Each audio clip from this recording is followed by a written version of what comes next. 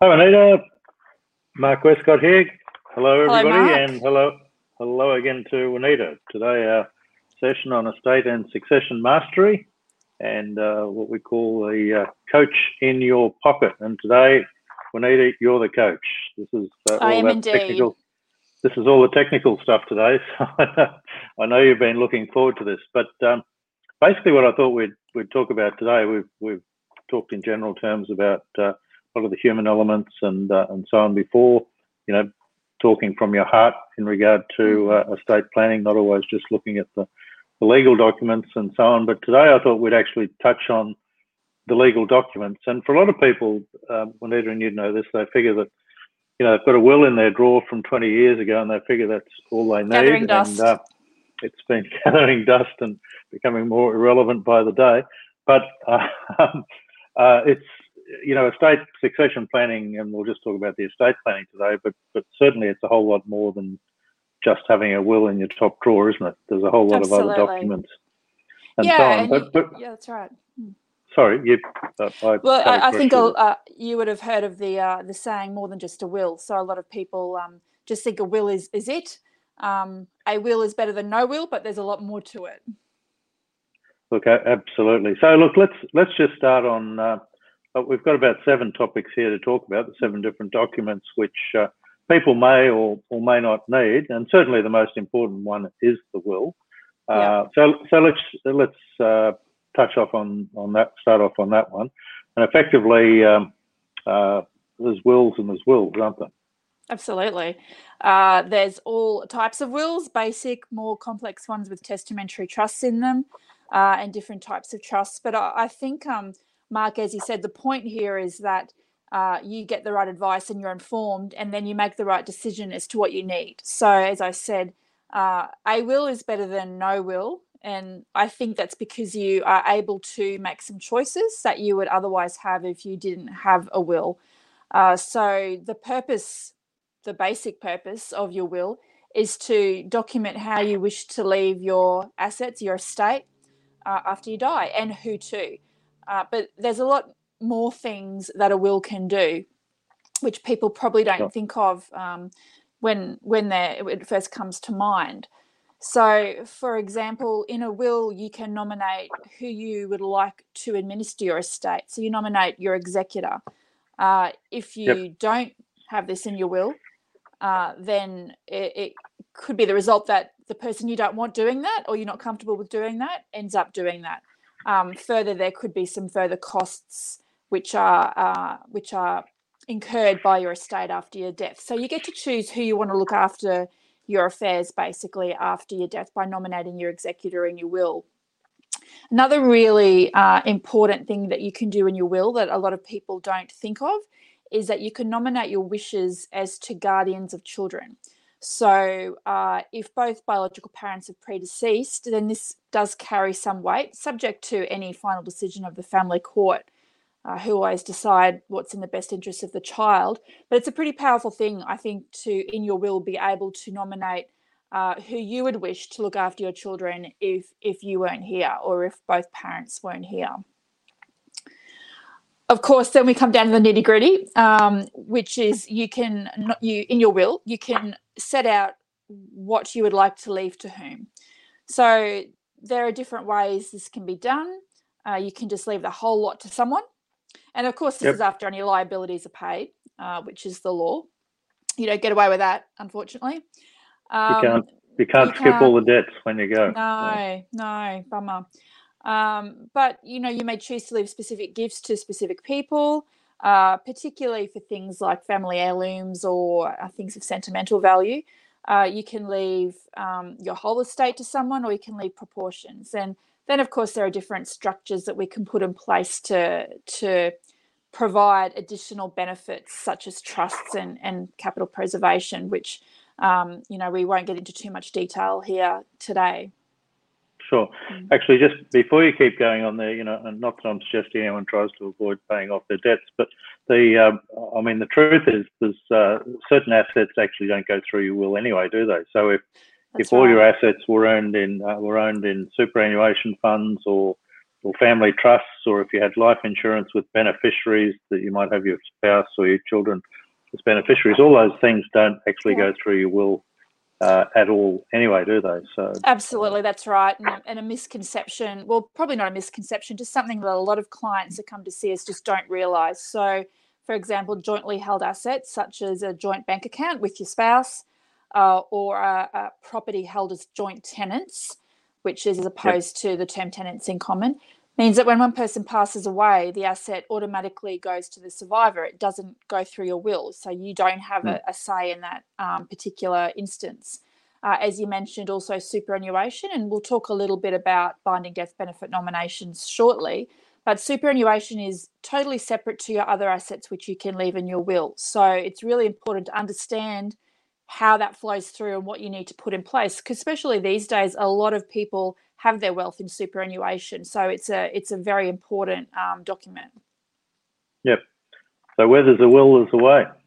You had to throw it in, Mark, didn't you? I just had to do that one. You knew it was coming. I had to throw it in. I've been sitting here for 5 minutes wondering when I could just drop that one in. Well, you've done it. But I've done it now, so now we can get on and be sensible. But certainly, talk please, if you would, Juanita, about the guy before he committed suicide that typed his some notes into his iPhone, and they found it, and that was constituted as a legal document. I mean, and I don't mean to confuse everyone here, but you know, people have written wills on the back of a piece of paper, and you know, as they're dying, and they've had two people sort of witness the scribbles on a piece of paper, and they've been constituted to be legal wills. Now, having said that, there's a lot of you know, had to go through court for that to be declared as a genuine will. So we don't recommend anyone write their wills on their beer cartons or stubby coolers or iPhones, etc. That is not the advice from today. No. However, there is a special area in the law which allows for such pieces of documents, such documents, to be held by a judge as an informal will. There's a lot of hurdles to cross before such a document can be held as a will. It means that you have to go to court, or someone has to take it to court, and costs tens of thousands of dollars. So for saving a few bucks and writing a will on a Post-it note or any such thing, you're not really saving any money. That's why it's not recommended, because there's a lot of expense involved in taking something like that to the court to get it, I guess, held as an informal will is what we call it in law land. And it may not just happen too. There's lots of specific legal tests that have to be passed. So possible, not recommended. Aren't you glad I brought that up? Not. Oh, I could talk more about that topic. We'll save that for another time. There's some really interesting things that have been held as wills, absolutely, but certainly not the recommended choice. And at what cost and at what aggravation to family. So I might just, sorry, Mark, I might just add there, when you mentioned cost, a very common question we get is, why can't I just do a will kit down at the newsagents? And the answer is you can, but I, in my experience, have seen that go wrong so many times by the wrong things being written in an attempt to make it clear, and it ends up being a lot more expensive. Things being left out, like superannuation, like we just spoke about. So, you know, I always am of the philosophy, a will is better than no will, but a wrong will or a badly drafted will is a disaster. Yeah, look, as you know, I often talk about in webinars, on all the podcasts I do, and any videos I throw up in the world. I always talk about the fact that about 95 to 97% of people who make wills aren't specialists, and I always talk about, you know, if you've got an estate over $5 million, you need to go to one of the 3% of lawyers that really know what they're talking about. And you know, if there's not a lot of money and there's not a lot of beneficiaries, you know, you want to go to the newsagent and make life complicated for everyone after you're gone, that's your option. But I mean, what we're talking about here in regard to estates and succession planning and so on, I mean, you need to take professional advice. You need to get it done properly, because one of the biggest growth areas, and disappoints me, this part is contesting wills, isn't it? Absolutely. We're seeing more and more and more of it in the courts in Australia. It'll continue to grow. It's a growth area of the law. Unfortunately, as you say, a common question which I thought of as you were just talking that we often get is, what happens when there is no will? And the answer to that is that there is a formula set by the law which decides who gets what out of your estate. So for most people, that's a little bit unsavoury, that you have no discretion or no involvement at all as to who gets your estate. It's purely prescribed and it follows a formula. So often not a great result.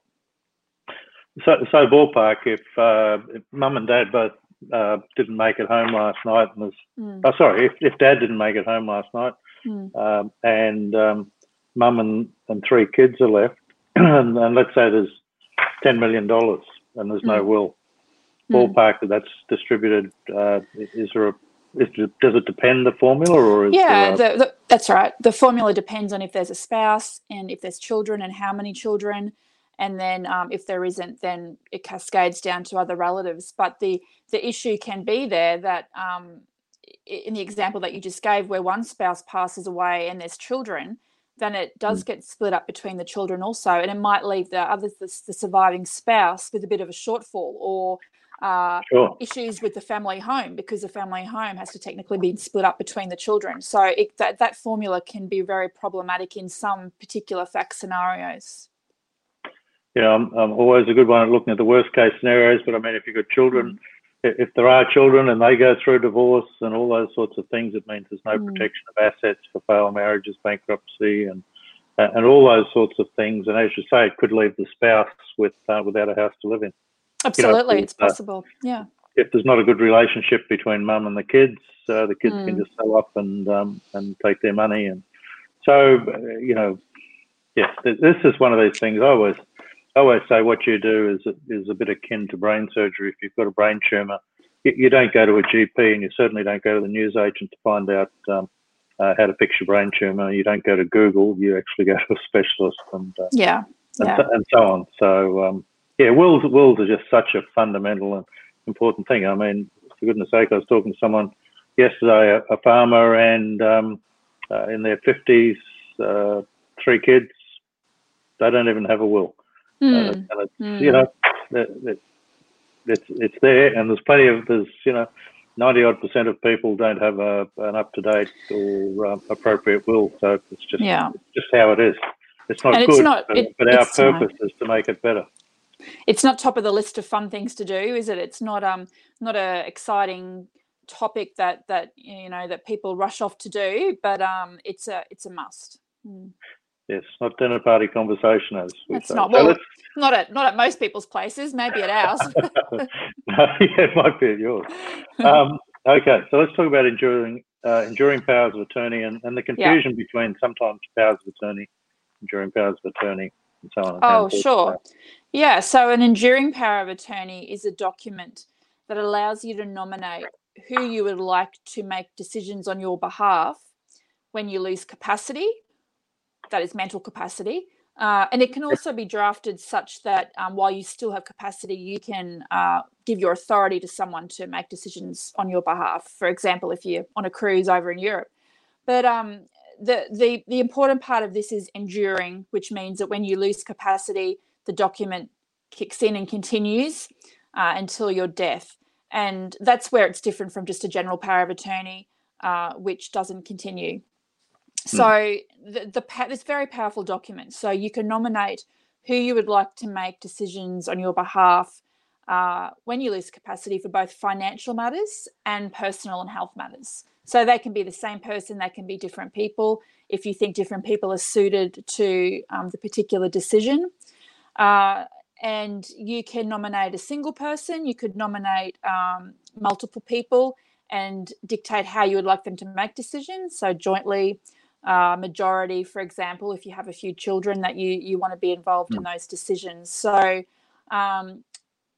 look, these days it's terribly important, particularly with people living longer lives, and having that document in place, because if the unfortunate should happen and you need someone to be there making decisions for you, that document's in place. Yep. Also, as I said, for financial matters, it's a very useful document, even though you may still have capacity. So you haven't lost your marbles yet, shall we say.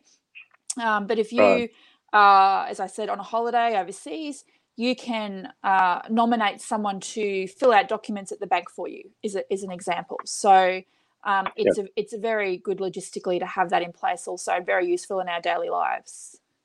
Sure. If you're going through a property deal or something like that, and you're in Antarctica and can't be contacted, then a power of attorney will allow someone to sign those documents. Absolutely. Oh, absolutely. Yeah. Not that any of us will be going on cruises for a while. No, we won't, or planes. But when we do, it'll be good to have that in place. And I should add there, and like we said for wills, an enduring power of attorney is a form. It's a template. However, again, getting that specialist advice is really important, because these days we draft particular terms in enduring powers of attorney. It's not just a tick the boxes and move on. We draft particular terms in there which allows your attorney to deal with things such as your superannuation, land employment, make sure that we allow for certain situations which may be relevant, such as conflicts of interest and gifting. So there is a danger in just ticking and flicking the form and putting it in the top drawer that it hasn't really achieved what you might want it to achieve when and if you do lose capacity. Sure, and you touched on one of the things earlier too, and that is you may have certain people in your family that are more astute and more controlled in regard to financial matters. And you might have other people in the family who are a bit more compassionate. If you're lying on your hospital bed, they may be a little more compassionate about keeping the power on or turning it off. So, they can be different people. Yeah, that's right. And I guess that leads us a little bit into the next document that we should talk about advanced health directives. Yeah, absolutely. So, you touched on the people that need to be making health decisions for you at that crucial time. As we said, your attorney can make those decisions on your behalf, but this document, again, a separate document. I'll often say to clients that this is a really useful document if you have very strong particular beliefs on matters such as resuscitation, life-prolonging medical treatment, etc. Or it's also very useful if you want to take that pressure away from your attorney. So, if it's there and it's documented, it's what you wanted. Emotionally, it can be a lot easier for your attorney when they're sitting there or standing there being asked by a doctor what to do to refer to that, than have to grapple with that themselves, even though they may know your wishes. And also, if there's a potential, if you have a couple of attorneys, for example, that you're worried there might be some dispute or disagreement between different family members when that decision comes. For example, if you had a couple of children, they might not agree on those health decisions. This can help eliminate potential disputes and acrimony down the track. So it's a pretty confronting document in some ways. It asks very specific questions, as I said, about those sort of medical matters.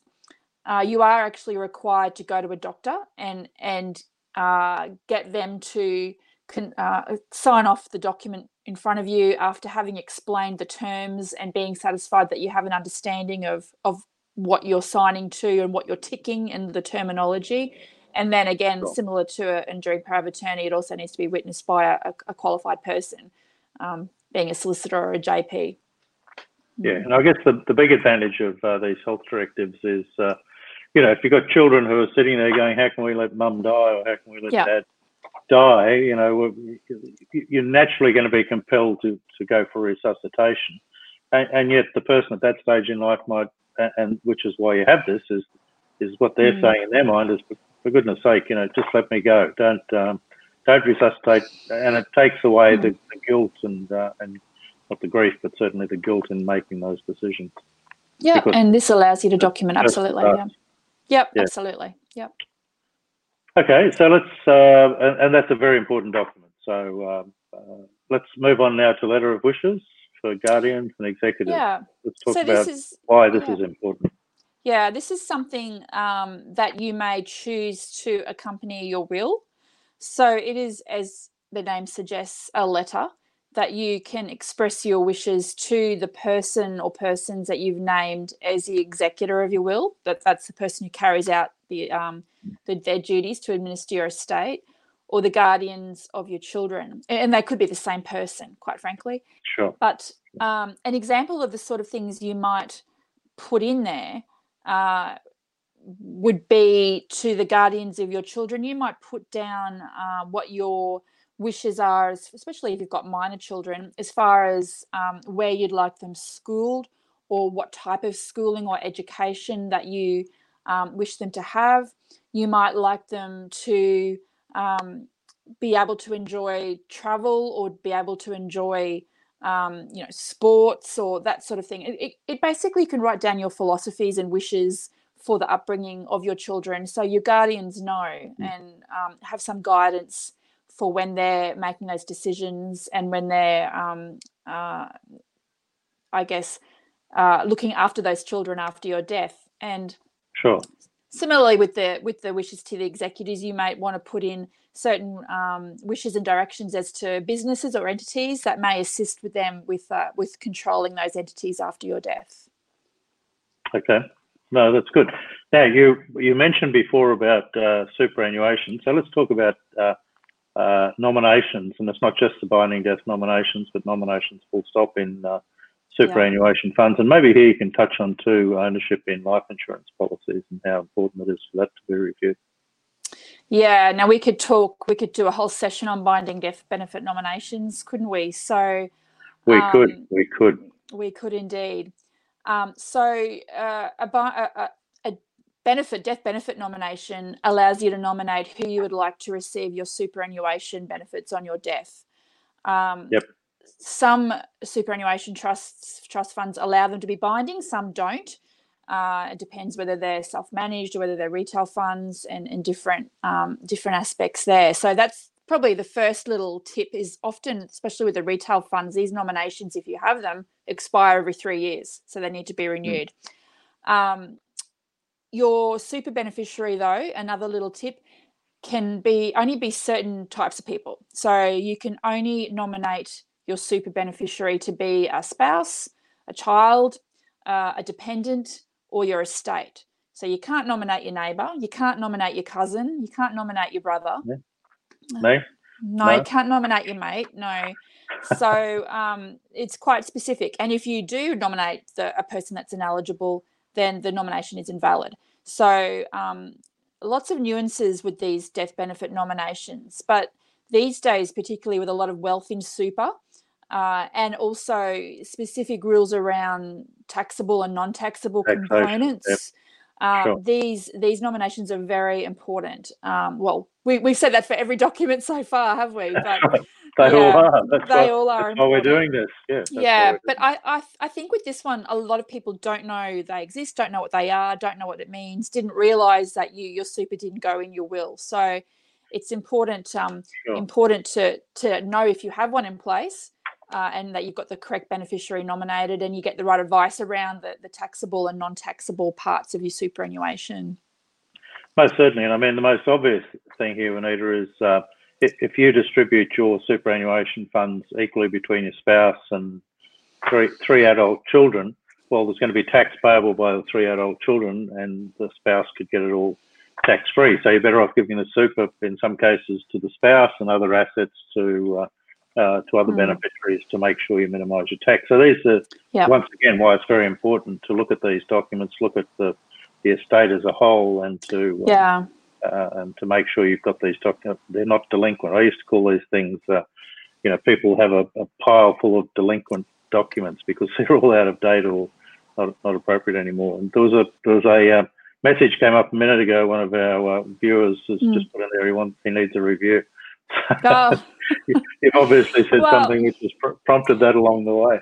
yeah, and I suppose speaking of reviews, a lot of people ask how often should I review these documents, and the answer to that, I would normally say either every few years or on a significant event such as someone's death, someone's birth, marriage. Oh, we didn't mention that, Mark, did we? So, marriage and No, divorce I'm glad you brought that up. Yeah. Well, maybe I'll finish what I was going to say first.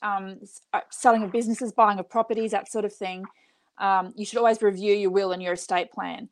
Now, doesn't mean you need to change anything. It may be that you've structured it, it's been structured perfectly and you don't need to change anything. But on any of those events, and every few years at least, we would recommend that you at least take a look and check that it's still all in order and it suits you for your purposes. And certainly in regard to divorce, it's always good to check the beneficiaries in your superannuation fund, and certainly in regard to your life insurance.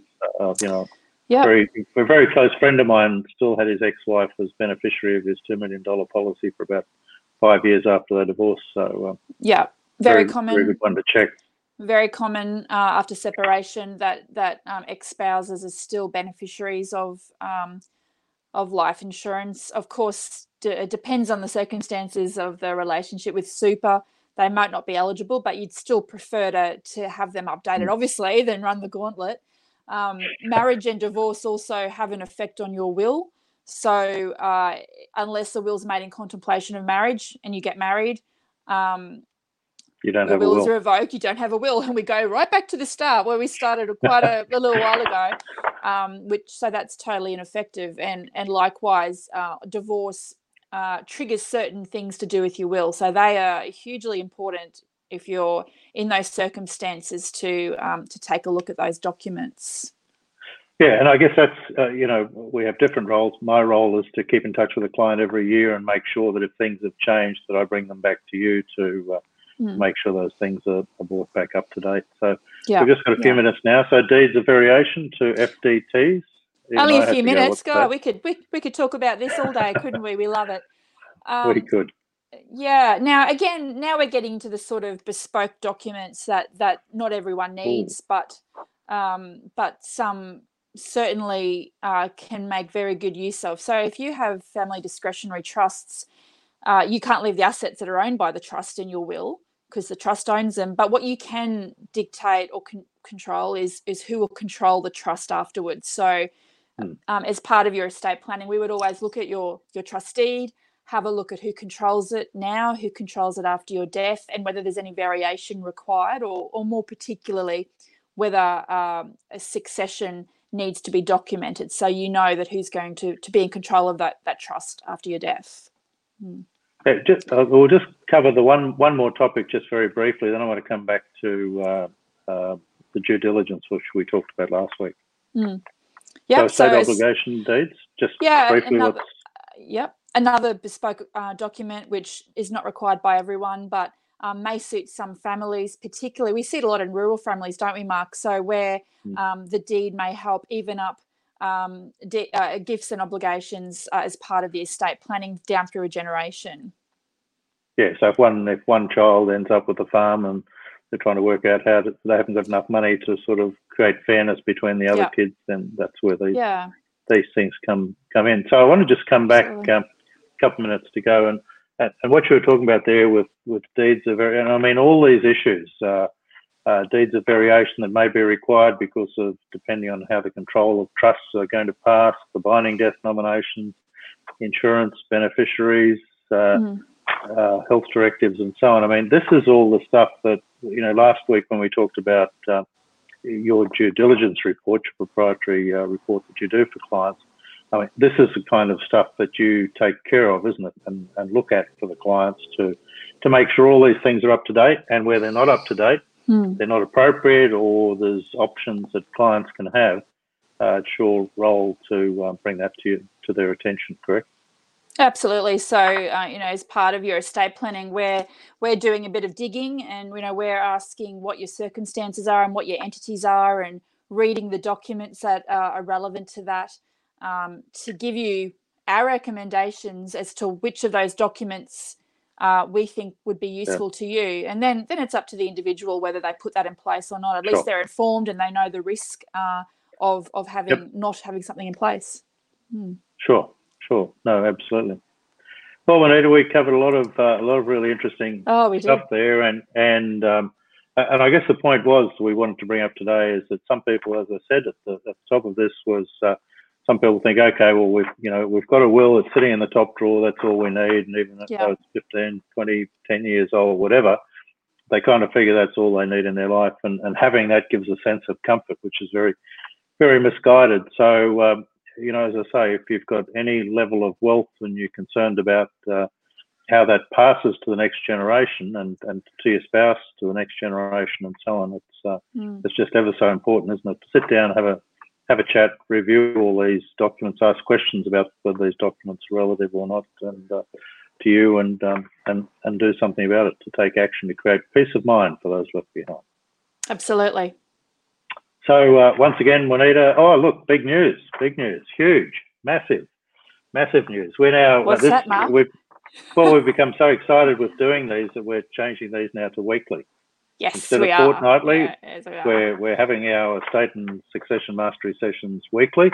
They will be streaming both on YouTube and on Facebook in our Facebook group there. So look forward to being able to provide real value for people on a weekly basis. And the feedback we've had already in regard to these sessions has been very very heartening, and I'm very grateful for those that are watching this and getting some value, and especially for you, Juanita. Thanks for your time, effort, and your wisdom, because you're the smart one in this group. And I just organise it all, and you turn up with the brains. I say nothing, but no, happy to help, and also happy to answer any questions that arise out of these sessions for anyone that's watching. Yeah. If anyone's got any questions, please make comments. You can make comments in the Facebook group or on the YouTube feed, and we'll get back to you. Or at least if we can't get back to you, if we're not sure who you really are, we'll make sure we cover it off in the next session. So thanks everybody, and thanks again, Juanita. Thanks, Mark. Thanks everybody. Thank you. Bye. Bye.